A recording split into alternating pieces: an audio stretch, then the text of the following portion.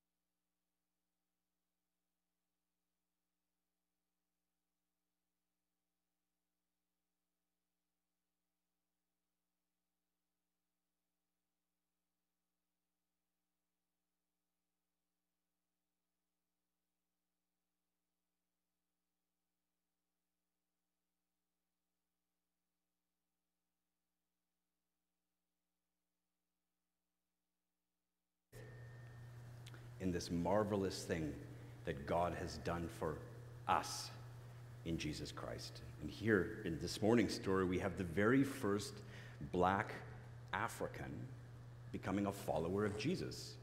And he's a powerful bureaucrat. We could see he's almost a diplomat from the land that in Bible times was called Ethiopia or Nubia.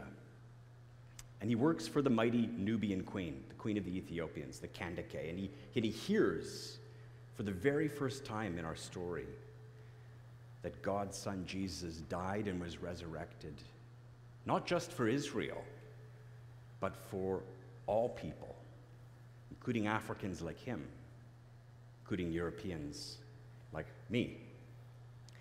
I find this story is just a wonderful reminder that God's church has a mission in the power of the Spirit to share the good news of what God has done for us in Jesus Christ, what God has done for his broken world in Jesus. The Apostle Paul says, you can bring up this slide, we are Christ's ambassadors, as though God were making his appeal through us. We are Christ's ambassadors, as though God were making his appeal through us. It's when we gather as a church to worship, God is making his appeal to a broken world through us. And when we as the church go out into the world and we work for what is good and true and beautiful, whether we're at home or at school or in our jobs, we are Christ's ambassador, and God is making his appeal through us. And of course, when we share our faith with family, with friends, with neighbors, with strangers, when we share our faith in what Jesus has done for us, God is making his appeal to the world. He's doing this through us. God's kingdom is revealed as we share our faith with others. That's why it's just essential that we as a church share our faith with others. Now, I know I just lost about half of you when I said that. It's essential that we share our faith with others. Don't tune me out, okay? Just because I said something about sharing our faith. I know what you're thinking, and I can see the expressions on your face. Christian Reformed folk like us are not very comfortable with sharing our faith, are we? Are we? Come on. Don't look indignant. You know it's true. Some of you are thinking right now, come on, I'm just not that kind of person. I feel uncomfortable sharing, talking about Jesus with people. Some of you are thinking, somewhat sarcastically, looking at me, oh, that's easy for you to say, Todd. What if I'm sharing my faith and somebody asks me a question and I don't know the answer? I'm afraid to share my faith. I didn't study theology like you did or Pastor Jenna did. I don't have the right answers. Some of you are just cynics, and you're thinking, what? Share my faith? That's what we pay our pastors to do, not me. You know, I hear you. I've said all those things to myself, or most of them to myself as well, because I'm an off-the-chart introvert, and it's hard for me to share my faith with others.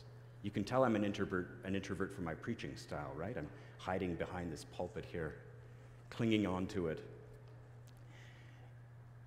More and more I'm convinced, though, that we as Christian Reformed people, we really need to learn and practice how to share our faith with others.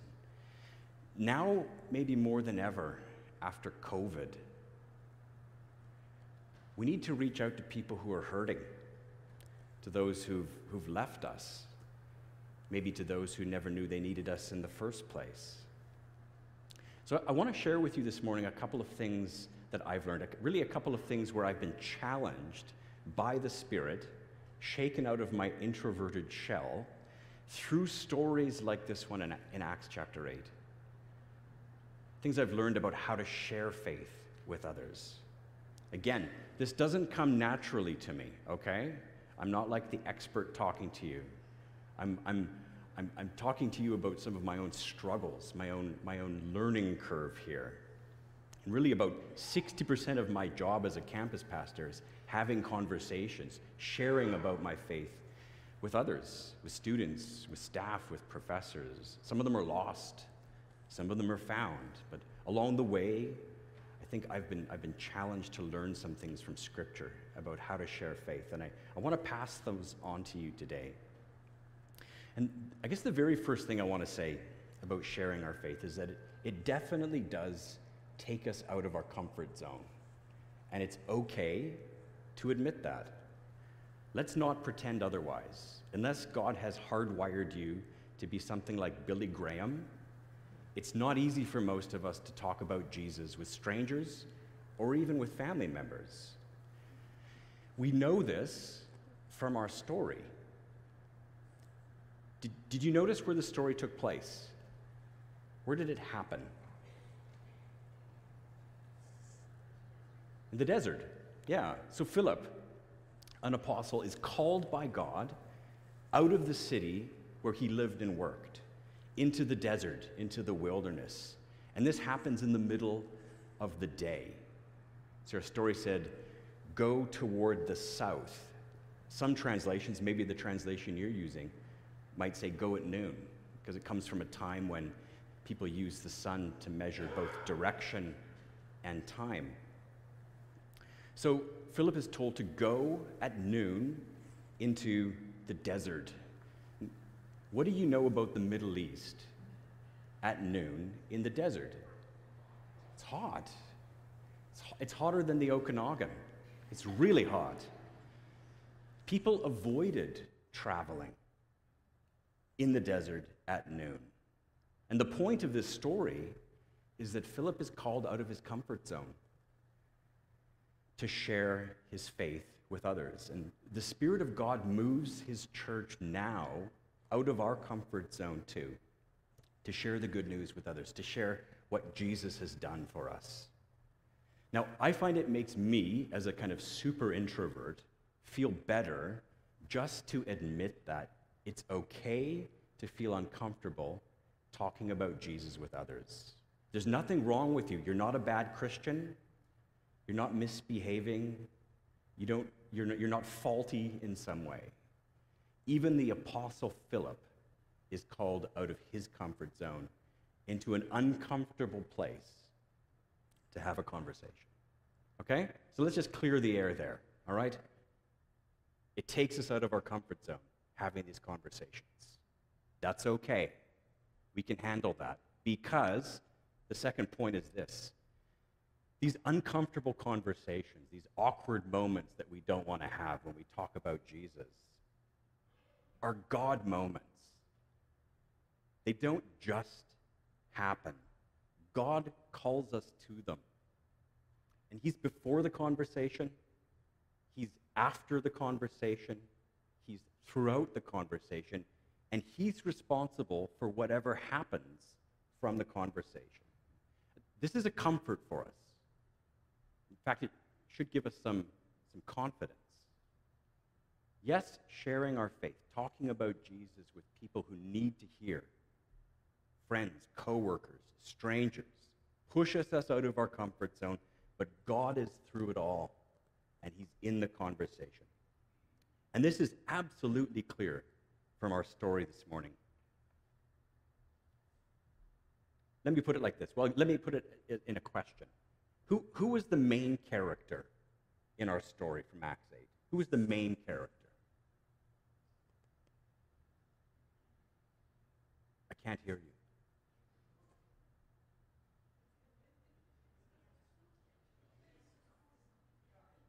God?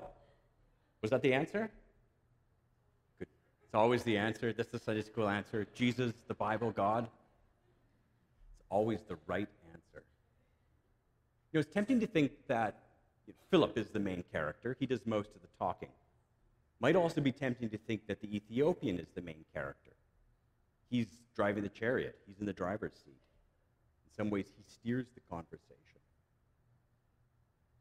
But I agree. I think God is the main character in this story. Bring up the next slide, please. See, the story begins with God in verse 26. Now, an angel of the Lord said to Philip, "Rise and go." God begins it. Long before Philip even shows up on the scene, God is at work in this Ethiopian. Why else would he be half a continent away from his home? He's searching for God. God is present already with this person. And then this conversation between Philip and the Ethiopian happens through the Spirit. Verse 29, the Spirit says to Philip, "Go over and join this chariot." And then, of course, the story ends with God. He has the last word too. In verse 39, the Spirit of the Lord carries Philip away. God is at the beginning, the end, and throughout this conversation. And I think we can take confidence that when we share our faith, when we talk to others about Jesus, it's the same for us. It is God who's building his church and bringing his kingdom as we share faith with others. God's mission is his sovereign prerogative. And this should give us confidence. You know, imagine you're at Costco and you run into your friend. She's not a believer. And she tells you that she's really struggling. She's having a terrible time. And you want to say something hopeful. You want to share with her how your faith in Jesus has got you through a dark time. Or maybe you just want to hang the words, "I'm going to pray for you," on the end of the sentence. But we balk, right? How often have I had that moment where I'm talking to someone and I want to say, "I'm going to pray for you," and then I just stop it. Oh, I'm in public. I don't want to say anything. It's awkward. It doesn't feel right. God is behind these encounters. He's behind these conversations. His providence bumps us in to our friends at the seniors club, at Costco, at school, or wherever. And he will use what comes out of our mouth for his good. I don't know how I would be able to survive working on a secular university campus if I wasn't convinced, if I wasn't constantly reminding myself that the ascended Christ is before, behind, and in front of every conversation I have. God prepares us for these encounters, for these conversations, even if we don't know it or even feel it. So what else can we learn from this story about sharing our faith with others? A lot. It's a rich story. I think in the interests of time, I'm just going to identify one thing. Since COVID, I found like my attention span has shrunk quite a bit. I can digest about a 20-minute sermon, so I'm going to keep it a bit short. Maybe the most important practical thing to say that I've learned from this story and how to share faith with others is the power of questions. The power of questions. Questions are keys to great conversations, genuine conversation, especially conversations in which we share faith with others. You know, often as Christians, we hesitate to share our faith with others, to talk about Jesus, because we're afraid that we might not have the right answer. Correct? Like you've been there. You know what I mean, right? You want to say something, but you think, "Oh, I don't have the right answer." What if this person asked me something difficult? The truth is that good questions are usually far more important than having the right answer. Watch what happens in our story.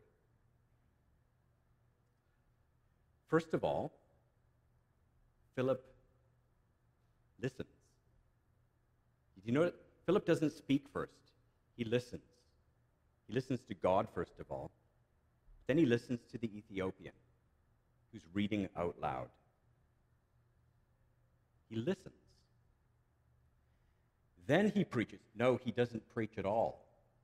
Then he asks a question. Do you understand what you're reading? It's a simple question, isn't it? You could have asked that question. I could have asked that question. Then the Ethiopian asks Philip a question. How can I? Look at all these questions going back and forth. Right? A conversation is happening. Then Philip jumps into his chariot. No, he doesn't.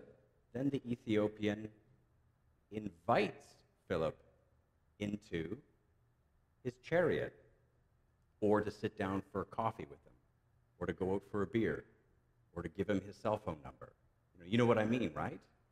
There's an invitation, there's questions, there's listening, a relationship is forming. Philip so far hasn't given any answers. Then more questions. After reading the passage of Scripture, the Ethiopian eunuch asks Philip to explain it to him, and then he asks Philip to baptize him. This story is showing us how important questions are in conversations. And they're showing us that Philip doesn't have an agenda. He's not ramming his answers down the Ethiopian's throat. He's not pushing a tract at him or knocking on his door uninvited. He's listening. And then he responds by asking questions. All these questions back and forth are the marks of a good conversation about faith. And questions are one of the main ways that the Holy Spirit changes people. What I mean is that questions might be how Jesus speaks into someone's broken, hurting, sinful life. A word of comfort, a word of challenge. In his own ministry, Jesus often did this. Who do you say I am? Why are you so afraid? These are questions that invite response, questions that begin conversations about things that really matter. I think the ascended Christ does the same thing now through his church to the world. He makes his appeal to the world through us and through our questions. Not just our answers, but through our questions. Maybe we borrow Jesus' own questions. We're talking to friends or strangers or a child who's drifted away from faith. Who do you think Jesus is? Maybe our questions are even more simple than that. How are you really doing after COVID? Are you okay? Questions. When I talk to students, I like to use questions. I often use these questions, if you show this slide. I borrow these questions from an infamous 20th century novel, an iconic novel by Jack Kerouac, On the Road. These two young men are drifting. They're just on a road trip, and they bump into a farmer. The farmer poses a question to them. You boys going to get somewhere? Or are you just going? Students who don't have faith or who think they've got it all figured out, I find these questions are very disarming. You going to get somewhere? Or are you just going? These are the kind of questions that the Holy Spirit can use to challenge us too, if we're brave enough to listen. Questions are powerful things. Maybe the last thing I want to say just on this topic of questions as I draw to a close is, when we ask questions, it shows that we're really interested in people. And when Philip asks questions of the Ethiopian, it shows that he's interested in the Ethiopian as a unique person. And I've heard that some Christians were taught to share their faith with others with a kind of agenda or like a set lead question. Kind of knock on the door and say, hello, if you were going to die tonight, do you know if you'd go to heaven or not? Stuff like that. Maybe you've heard that yourself or even used it. I'm not very convinced that's effective. I'm not convinced that's the best way to go about sharing our faith. That's a question that doesn't connect with the person as a unique person, with their own story. I think it's far better to listen, to take the time to listen to people, like Philip did with the Ethiopian, then let the conversation unfold from there. Ask questions that are specific to that person so that a genuine relationship develops, like Philip did. What are you reading? Do you understand it? Can I join you? Of course, we believe that Jesus is the answer.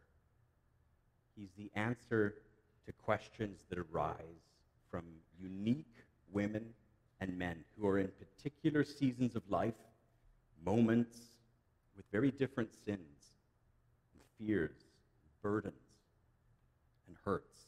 So we want to take the time to listen to them and then ask questions that show that we're interested and that we care. That's what I think Philip shows us in his conversation with the Ethiopian. And then Jesus becomes the answer for that person at that moment in life. It's intimidating to think that we can only share our faith with others if we have all the right answers, right? It's not that intimidating to think we can share our faith with others if what we mostly need to do is listen and then ask good questions. I think we can all do that, can't we? So those are a few things I've learned from a few things that I've been challenged with by the Holy Spirit through Bible stories like this and sharing faith with others. What is I think just so important right now in our almost post-COVID world, as we deal with people who are in a very unique time in life, with very unprecedented struggles sometimes. I thought maybe just in closing, let me tell you give you one quick anecdote about how I've kind of applied these lessons, these things I've learned from Scripture to my own work. So this past year on campus, everything was online, and all the programming, or most of the programming that I was doing, was online. And one thing I tried for the very first time was Christian-Muslim dialogue online. So these were mostly undergraduate students. About half of them are Christian, half of them are Muslim, joining up on Zoom on this online format to talk, to have conversations about faith, to share faith. So the Muslims would share their faith. And you can bring up that last slide. There's a couple of the adverts. Christians would then share their faith. You can see some of the topics we were talking about there. And in these conversations, questions are prominent. Why do Christians do this? Why do Muslims think that? Very basic, simple questions that give the other person a chance to respond. And the onus then falls on us to listen well. Now, two Christian participants in these dialogues have been two young Christian students, female students. And they're very shy. They don't speak up very much. In fact, I don't think they've ever spoken up at all. But they attend. And they've told me before they feel very uncomfortable talking about faith. Now, in one of our last sessions, one of our last conversations, a Muslim student asked a question, and a Christian student asked a question. And because of time, these questions went unanswered. Now, we hear about this several weeks later. These young students are telling me that after the session ended, a couple days later, this particular Muslim student looked them up on social media, I think it was on Instagram, because he wanted to answer the question that they'd raised. A conversation begins to develop, questions back and forth about why Christians do this and why Christians don't do that. And these two young students, again, they feel awkward about sharing their faith, right? They're like us. In some ways, they're at an even bigger disadvantage because they didn't grow up in the Christian Reformed Church, so they didn't have the advantage of good catechism. They would be the first to admit that they don't have a lot of knowledge, but they're investing time in this conversation. They're listening and they're asking questions.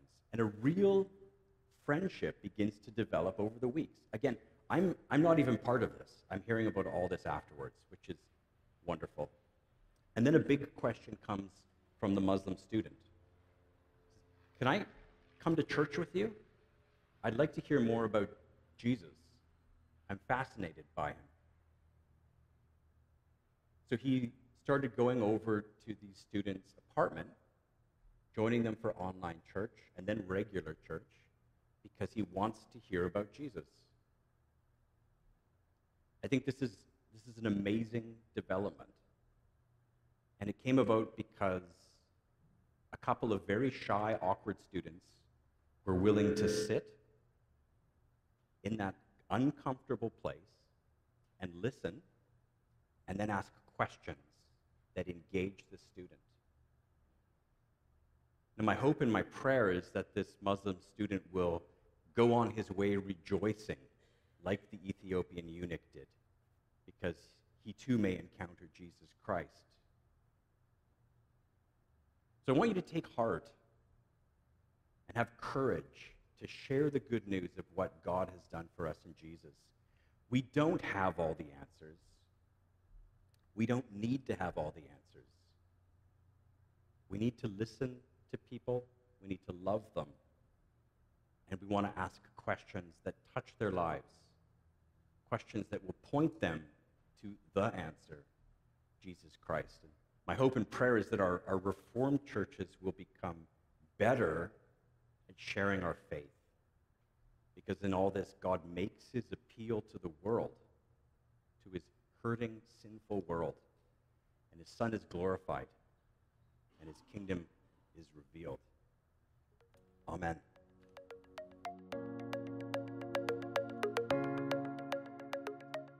Thank you for listening to the Willoughby Church Sermon Podcast. The Willoughby Church Podcast Network also has podcasts about discipleship, the Heidelberg Catechism, and even a podcast hosted by some of the youth. You can find out more about the Willoughby Church Podcast Network by going to willoughbychurch.com.